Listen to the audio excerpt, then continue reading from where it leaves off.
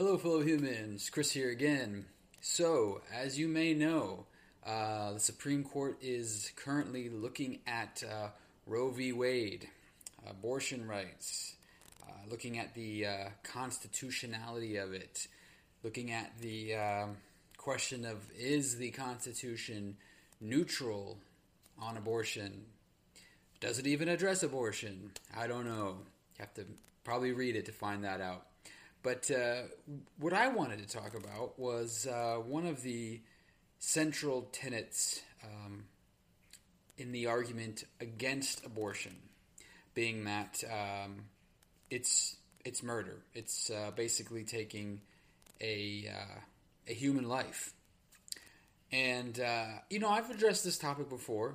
I won't get into too much detail in what I've said about it in the past.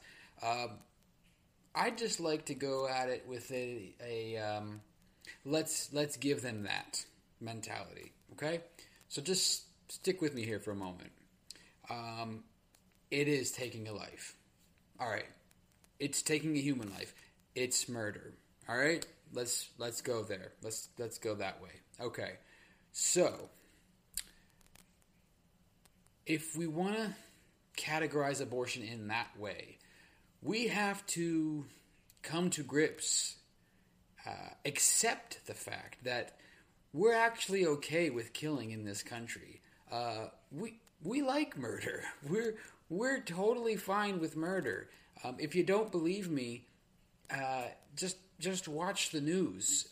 You will find, if you look in the history, in the media, of killings in this country, the common denominator of exonerated killings happen when the person doing the killing is afraid. That's it. That's all it takes to be considered in the eyes of the law as a justifiable killing. Doesn't matter how you got into that situation in the first place.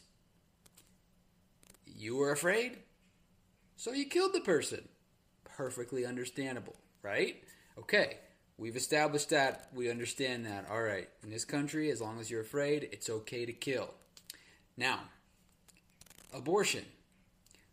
Why do people get abortions? Could be monetary, could be just too young, could be afraid of the consequences from their family. Oh, what did I just say? I said afraid. Whoops! Didn't mean to do that. No, but maybe just leery of how their parents might take it. Their overbearing parents, perhaps. Maybe they come from a very religious background, and they just know that there's a stigma, and they're just kind of afraid that they're just maybe a little bit apprehensive about the consequences in the long term of carrying that baby to term. The more I think about it, yeah, they're afraid. I think that a good majority of the time that people get abortions, I think there's some element of fear in there. Wow. That's really, yeah, when you put it that way, maybe it's not such a bad thing. But you know what? No. You know what? The more I think about it, I think that I don't think that's enough. I don't think that fear is enough. Because if fear was enough, then it would be okay for a police officer to shoot and kill a guy reaching for his wallet that you just told him to get, that he just told you he was going to get, and mentioned that he also has a firearm that he told you he's not reaching for. That's enough fear to justify killing. Just like, following a 17-year-old unarmed young man because you're a little bit suspicious, even if you're told by the police, hey, stand down, we don't need you to follow this kid.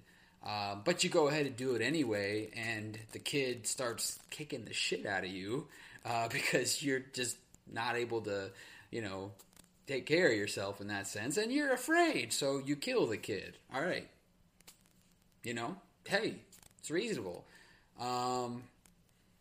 If you take a gun into a riot scene and put yourself in a position that you shouldn't be in, but by putting yourself in that position, you have caused other people to be afraid. But as we know, it's only okay to be afraid if you kill somebody.